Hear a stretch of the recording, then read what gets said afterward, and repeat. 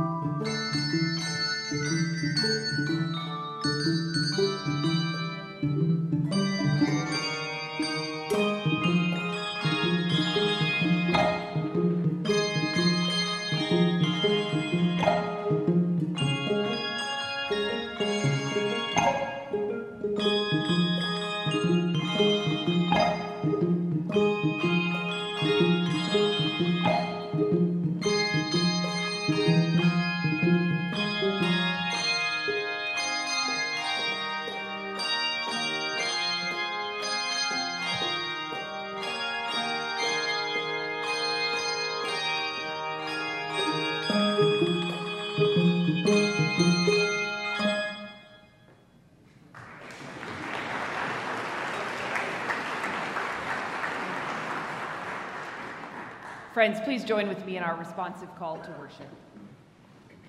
Give thanks to the Lord, for God is good. God's steadfast love endures forever. Welcome one another in Jesus' name, for Christ is truly present among us. God walks with us on the journey of life and of faith. Let us worship God.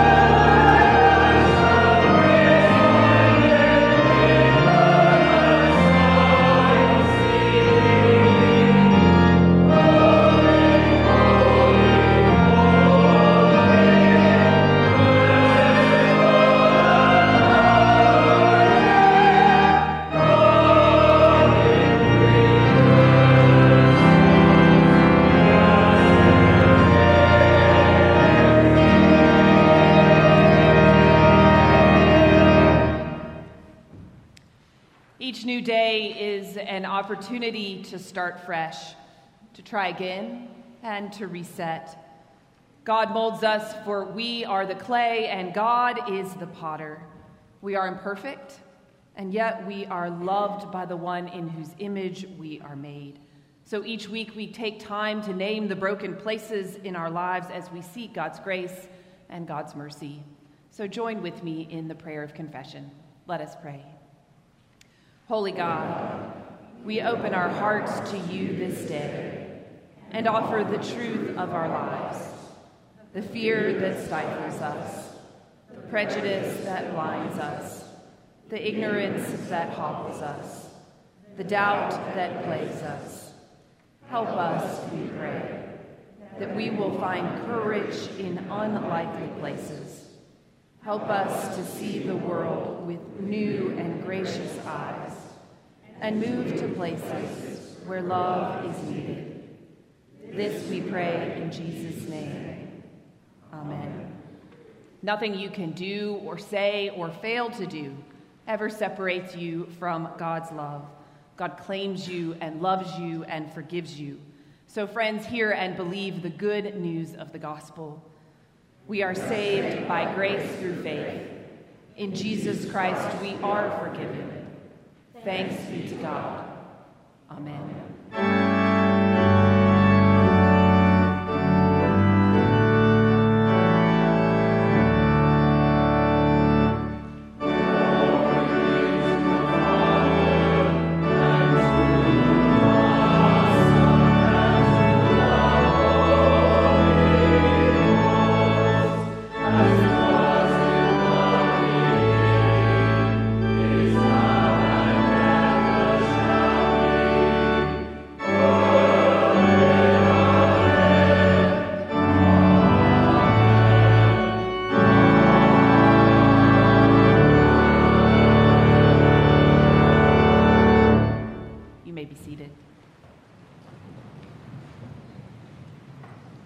Let us pray. God of our lives, in you are found all the treasures of wisdom and knowledge. Open our eyes that we may see the wonders of your word, and give us grace that we may clearly understand and freely choose your ways of wisdom. Through Christ our Lord we pray. Amen.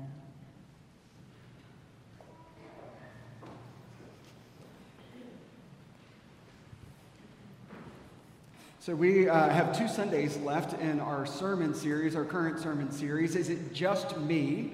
The things we all wrestle with but rarely talk about. And so our topic today is the topic of perfectionism. And I want to tell you why I chose that topic. There were a number of conversations I was having last spring where perfectionism undergirded every conversation. I would have conversations with folks who would say, well, you know, things at home are just not perfect.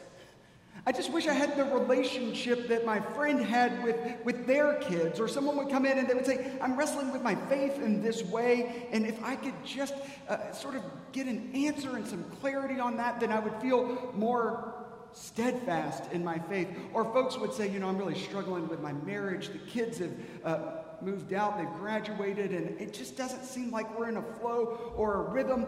And undergirding all of these conversations was this notion that things are always really good or things are terrible. And we have this notion of perfectionism that I think that undergirds much of our lives in the world in which we live today. And so what I want to do in this sermon is, at the very beginning, tell you where we're going. So you're not wondering, I wonder where this sermon is actually going to lead us. I want to tell you a story about my life from when I was 25 and when I sort of held the standard of perfection for myself. The story's embarrassing. I don't want to tell you, but I'm going to tell you anyway. Because I think what it does is it reveals to us this culture of perfection that we are all living in. And I'm going to highlight that culture for you and give you some stats on that. And then I want to reveal where that culture is made manifest. It's where all culture is made manifest. In our young people, our kids and our grandkids, and where we are now seeing this in younger generations. And then I want to call into question where we may have been complicit in perpetuating the culture of perfectionism in our faith as the church. And when I say the church, I want to say Big C Church, not just Preston Hollow. I mean sort of the church institutional religion.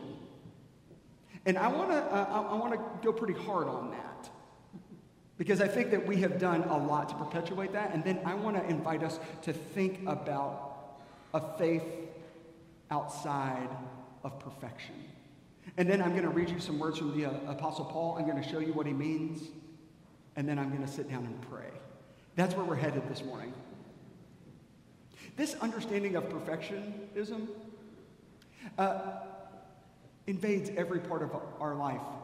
I just finished a job at a foundation in Atlanta, and I was invited called, in fact, to be an associate pastor at the church that I served when I was in seminary as an intern, and this is what you need to know.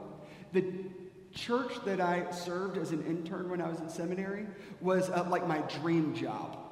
It's the place where I felt like I came to find my voice. It was the place where I looked up to the best leadership that the country had to offer. And so when I was given the opportunity to go and join that staff, I didn't want to mess it up. And I'll never forget, we were 6 months in, and we were in a leadership retreat. And so we are sitting in a large circle, and I was literally sitting in a circle with my heroes. It would be like if you were Steve Kerr and you got to play with Michael Jordan, right? I was Steve Kerr, not Michael Jordan, just to be clear on that. So I'm sitting in this circle, and there is Pam Drizel, our senior pastor, one of the greatest preachers I had ever known. And then there was David Bartlett, who was the dean of the faculty at Yale Divinity School, who was one of the foremost thinkers on the New Testament. And there was Jeannie DeBose. She had done more work in family systems and therapy. And I was around my heroes, and the question before us was, what were we most afraid of? And so everyone sort of shared pretty intimate things, and it came to me, 25 years old, cut me some slack. This is what I said. I'm terrified of failing. So failure is not an option for me. I will do everything it takes not to fail. We'll have a great program. We're going to reach a lot of people, and we're going to grow in my ministry area. Ugh. I said those things because I wanted to mirror this reflection of perfection. At 25 years old, as the new person in the group, I wanted them to see that I was capable, that I was going to try hard, that I wasn't the weakest link, and I could project what our culture most values about who we are and our work. I wish at 36, I could pull that 25-year-old aside and be like, hey, pal, listen to this. Failure is where the good stuff is. It's actually where you learn and grow. Quit being an idiot. I wonder how many of you have felt that way before. Maybe it was in a boardroom. Maybe it was with your kids. Maybe it was at their parent-teacher conference where the teacher says, hey, do you have any questions? And you don't want to be perceived as being dumb, so you go, no, I don't have any questions. Or maybe you over-posture and ask a question that really isn't relevant. I wonder how many of us are taking on this posture of perfectionism. The latest data shows that perfectionism in America is on a rise at 30%. We have increased since 1989 this culture of perfectionism by 30%. We are a culture obsessed with perfection. You may notice that I got some scruff going on this morning. And that's because on Monday I had to go and get some basal cell cut out of the side of my face, wear your sunscreen. And that appointment then sent me to a plastic surgeon's office on Monday afternoon. There is nothing like working on a sermon about perfection at a plastic surgeon's office.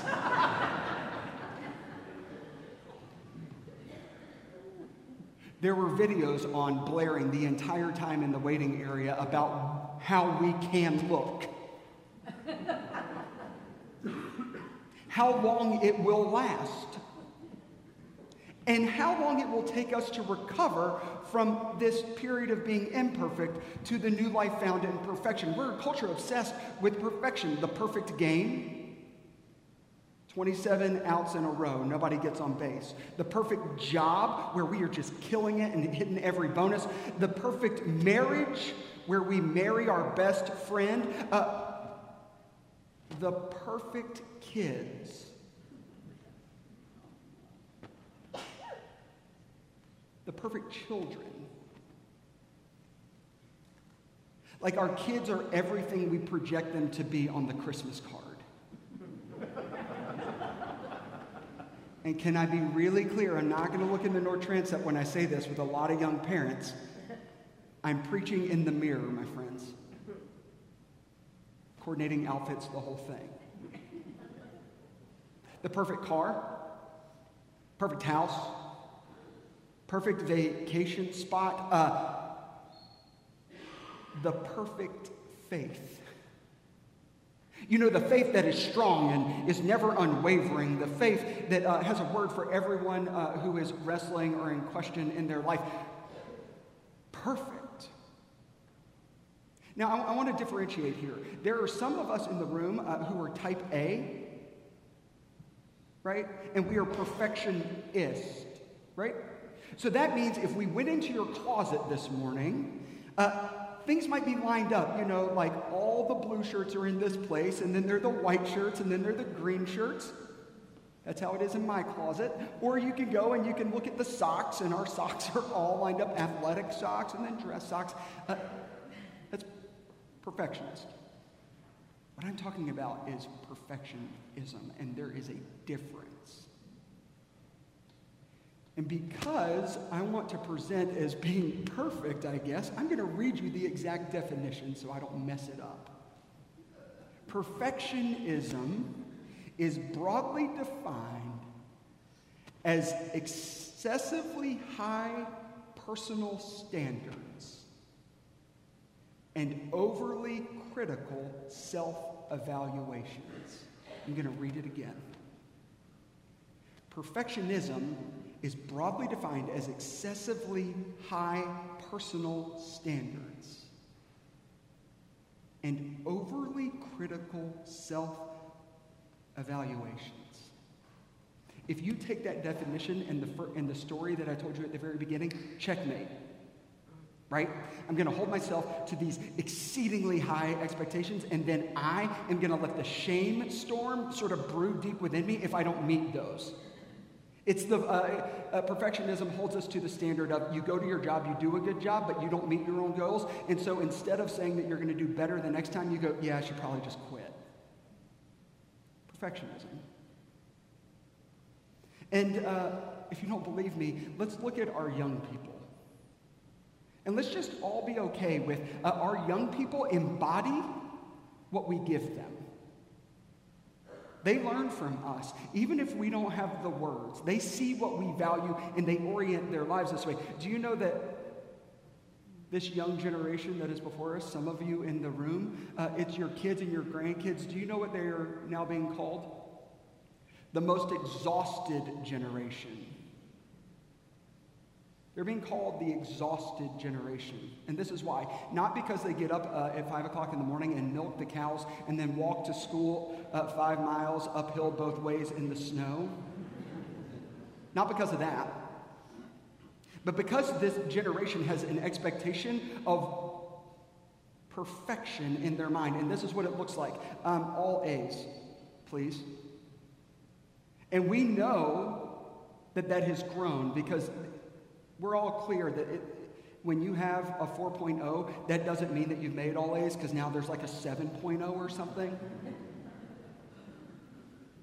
When we have grown our understanding of perfection from 1 grade point average and raised it up 3 clicks, we might have a problem, team. But it's this understanding that the most exhausted generation, on average, does 3 hours of homework every night. This is after they have spent 7 hours and 44 minutes Why can't we just round up to 45? 7 hours and 44 minutes in front of screens all day. And that's not just on social media. Social media is how they sort of live and interpret their life. So for 7 hours and 44 minutes a day, they're sort of in and out of social media. This is a generation that after 3 hours of homework or before, they're supposed to go and practice dribbling, shooting, spiking, hitting a ball well enough that they can spend the majority of their weekends traveling all over God's good creation, playing those games. And if they're not doing it with a ball, they're in a pool, or maybe they're playing an instrument, or maybe they're in drama, and they want to do it well enough so that they're recognized among their peers, or they get a spot in the play or the show or the performance. This is to say nothing. This is to say nothing of them trying to figure out relationships and love. And what does perfection even look like in that? This is to say nothing of that generation about faith in church. We talk about it as a staff all the time. Do we need more programs for our young people? Because when we get them, they're exhausted. Do we need to create places for them so that they can actually rest and breathe in the goodness? And I got to tell you, our young people are being held, they're holding their whole life to the standard of perfection. And do you know how I know? Because 30%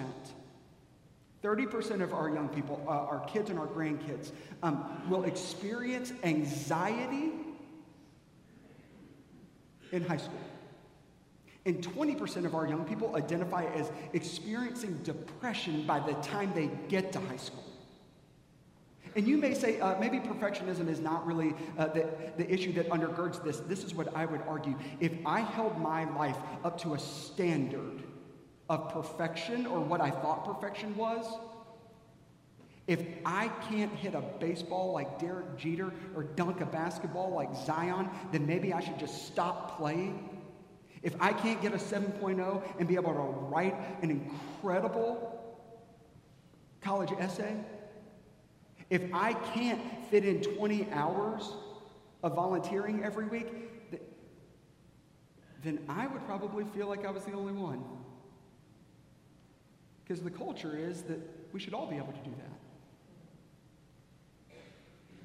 And if I felt like I was the only one, I would probably slip into some feelings of depression.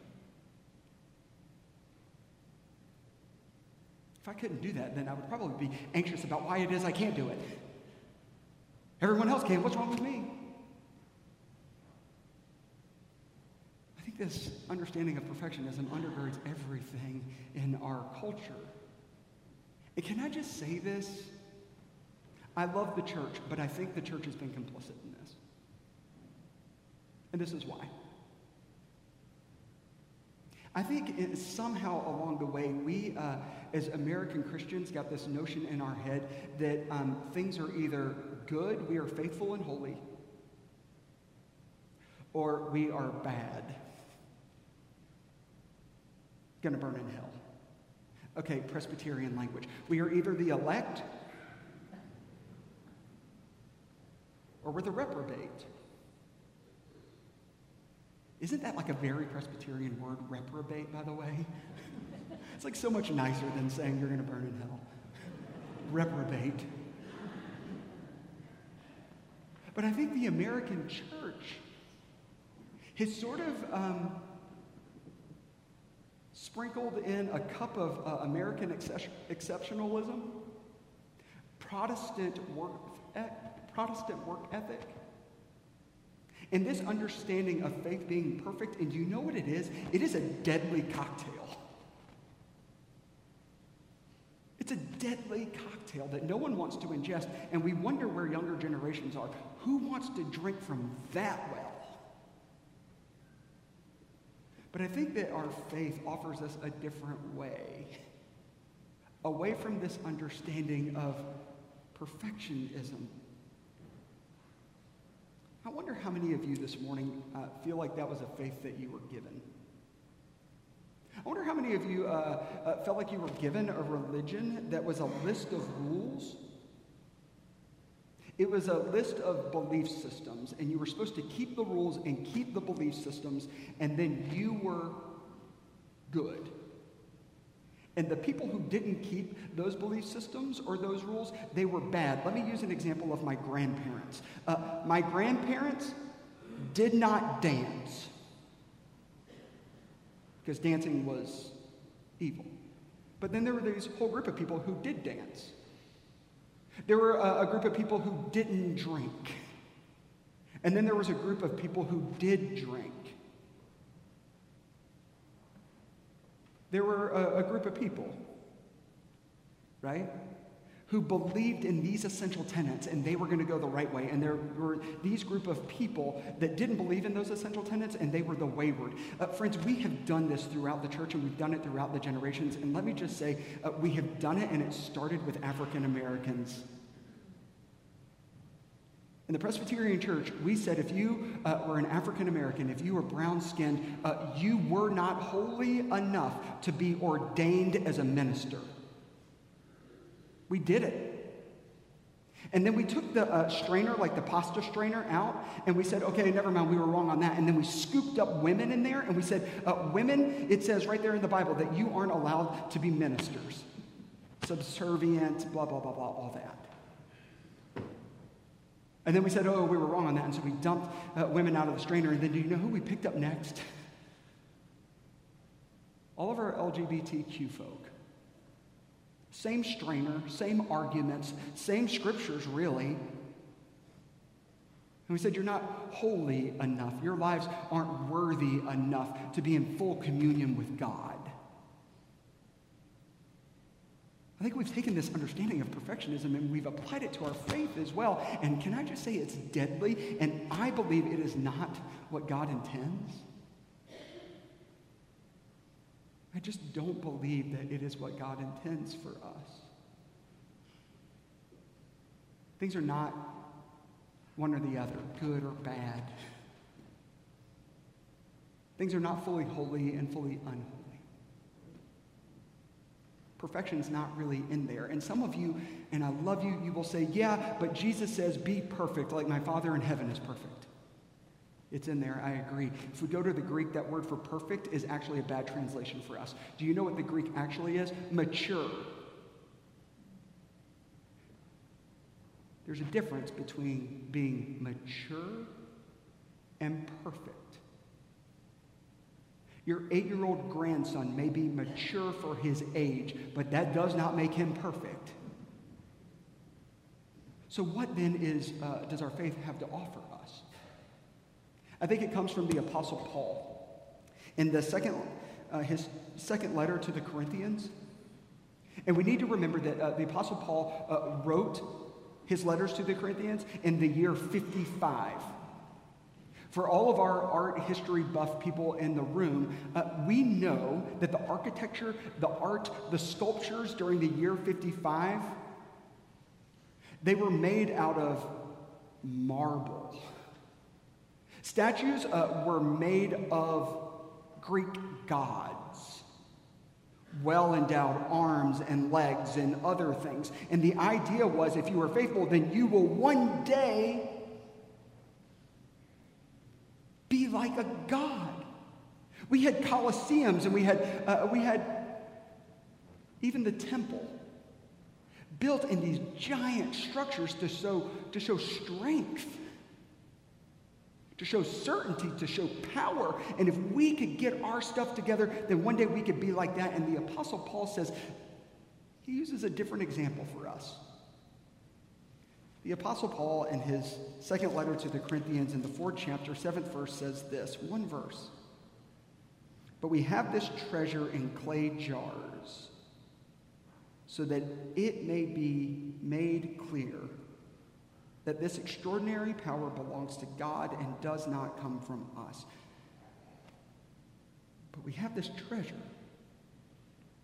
in clay jars, so that it may be made clear that this extraordinary power belongs to God and does not come from us. I think it would have been much easier for Paul to say, we have this treasure made in marvel. No. The Apostle Paul uses the opposite of what everyone in that culture is seeing on their way to work. Everything that they are seeing in their day-to-day interactions. The Apostle Paul says, you've been given a gift. It's treasure in a clay jar. And clay, as we know, is fragile. It's porous. It can break. I think the Apostle Paul is trying to say to us, dear friends, do not strive for perfection. Know that you may be a piece of clay. You may just be a piece of clay. And that clay may break. It may shatter. It may have some rough edges. And do you know what? You are fully loved and claimed just as you are. So perfection is not your goal. Recognizing this claim in your own goodness is actually the greatest gift. In the year 55, perfection was the goal. But the Hebrews had a different understanding of what the goal was. And it starts in the first book of the Bible, in Genesis, which is a poem, by the way, not a science book. God created. And God saw what God created, and it was good. And there was evening, there was morning, and then God created, and God looked on what God created, and God saw that it was good, and there was evening, and there was morning. The next day, there, Tov, T-O-V, the gift of this faith, the invitation to this journey is to recognize the goodness and the holiness of your own life so that you can be so awakened to the goodness and the holiness found in all of creation.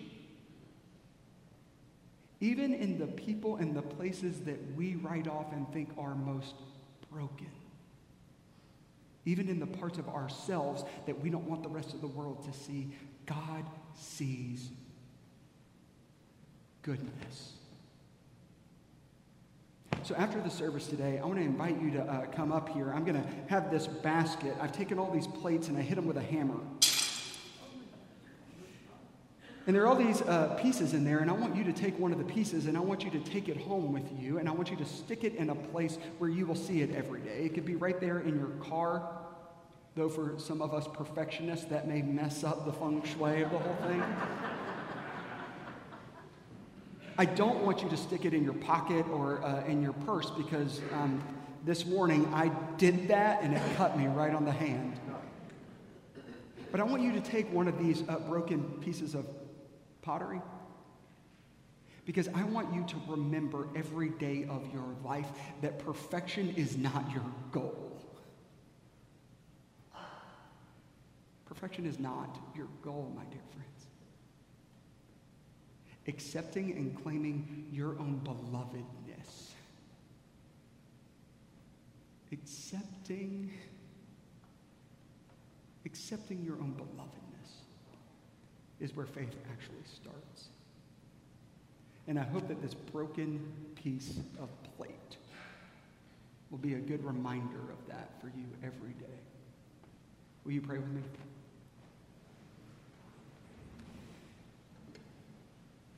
God, we are so grateful that you are a God that loves us and has created us just as we are.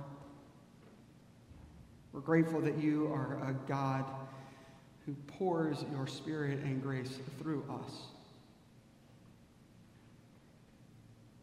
We are grateful that you are a God who took on flesh and knows what it means to walk in this world, so that we might know the path of light and love and forgiveness for your whole world. Amen.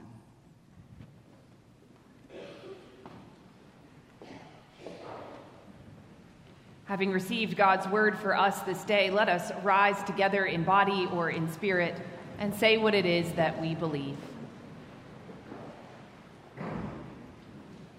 We believe in God above us, maker and sustainer of all life, of sun and moon, of water and earth, of male and female. We believe in God beside us, Jesus Christ, the Word made flesh, born of a woman, servant of the poor, tortured and nailed to a tree. A man of sorrows, he died forsaken. He descended into the earth, to the place of death. On the third day he rose from the tomb.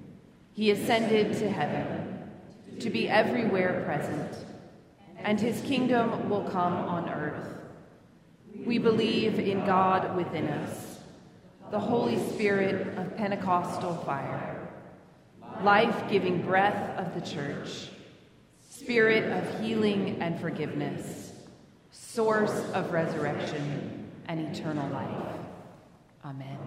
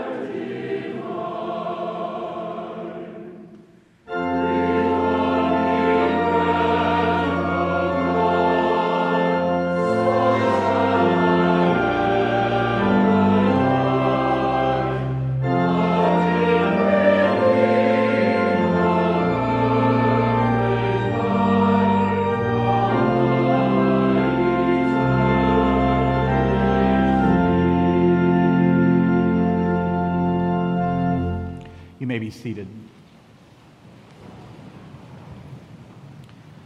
As we come to a time of prayer, I call to your attention the joys and concerns that you will find on the back of your bulletin and commend those for your personal prayer in the coming week. I want to especially lift up our continuing prayers for Ed Howard in the passing of his wife, Stephanie. We are remembering them, and please know that there will be a memorial service as indicated in the bulletin on Saturday, the 29th of February, here at the church. So please continue to pray for the Howard family. We also want you to remember of our regular opportunity to sign care letters in the North Transept.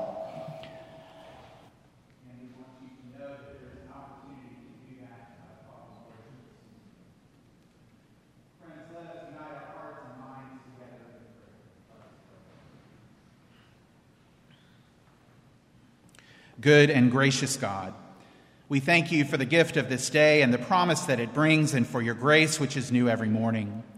You are a God of hope and possibility.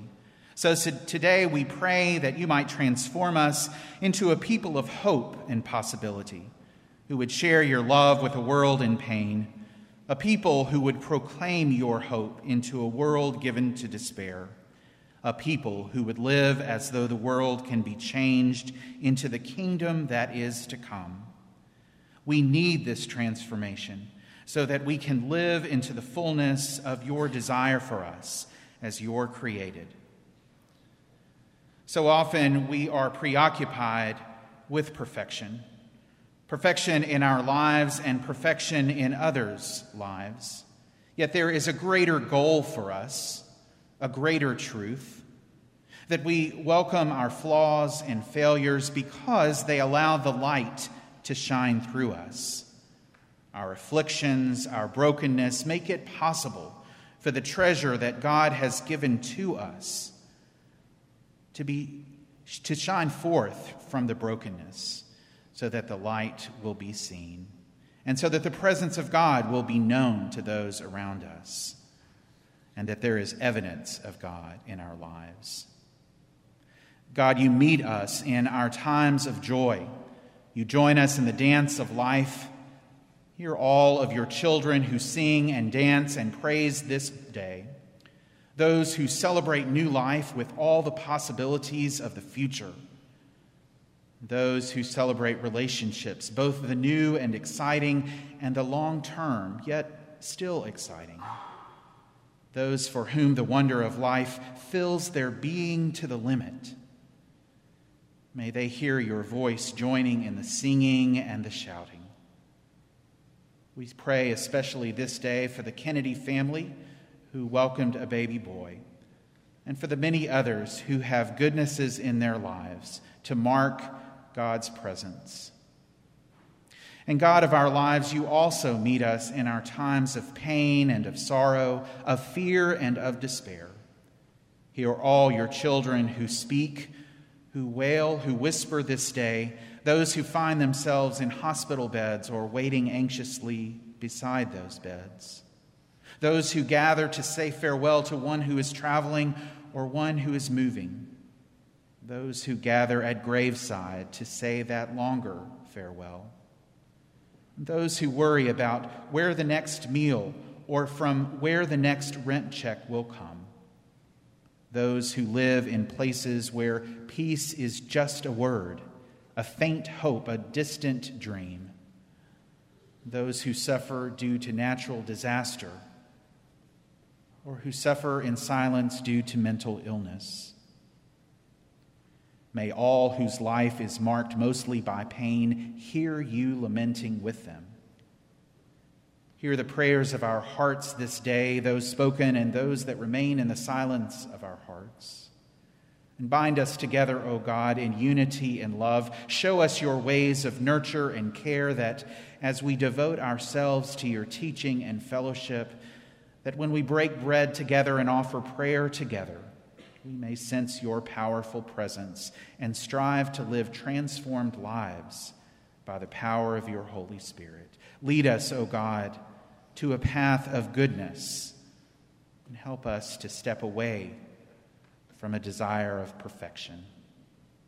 God of our lives, fill us with your Spirit this and every day, that we may know your nearness in meaningful ways.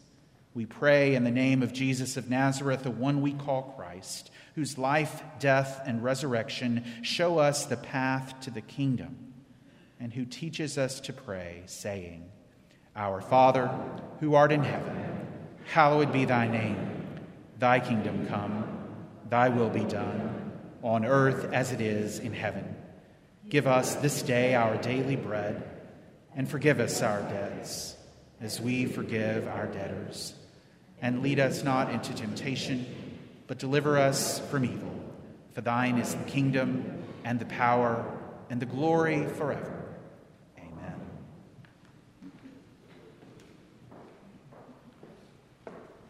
Each week in worship, we are reminded that we belong to God and that we belong to one another. And so the giving of our tithes and our offerings is an opportunity to give praise and gratitude to God, but also to help and serve our neighbors. Our Every Dollar Counts for the month of February is designated for I Pour Life Texas, that is focused on serving at-risk and homeless youth here in Dallas. Indeed, in gratitude and praise for the God who loves us and claims us all our days, let us give of our tithes and our offerings.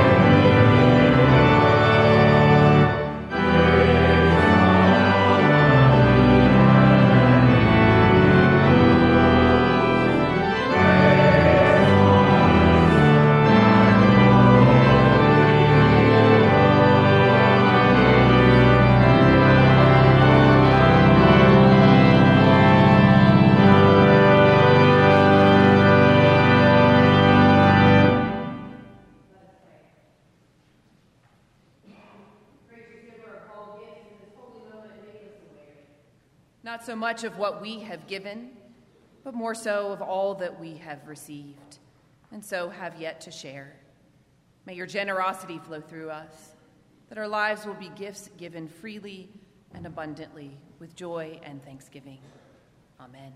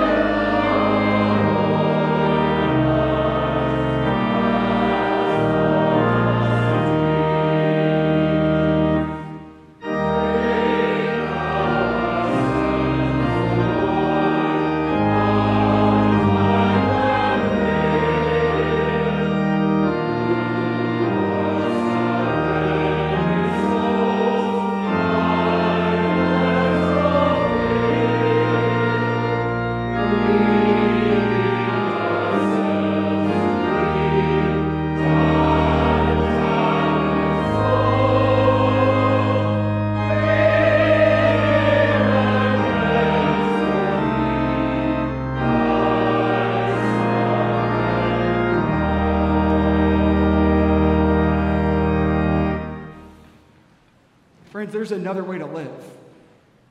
Spiritual path offers us to live out of our goodness, even in a culture of perfection.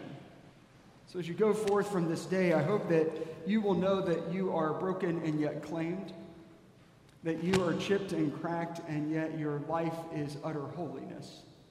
And I hope as you leave the sanctuary, you'll come by the chancel steps and take a piece to serve as your companion and your reminder. So, my dear friends, as we go forth from this hour of worship to be the church in the world, may God give us the grace never to sell ourselves short. Grace to risk something big for something good. Grace to recognize that the world is now too dangerous for anything but truth and far too small for anything but love. So may God take our minds and think through them. May God take our lips and speak through them. And may God take our hearts, each and every one of them, and set them on fire. And may the grace of our Lord Jesus Christ, the love of God, and the fellowship of the Holy Spirit be with us all and guide us in our many, many, many, many, many different and imperfect ways this day and all of our days. May it be so. Amen.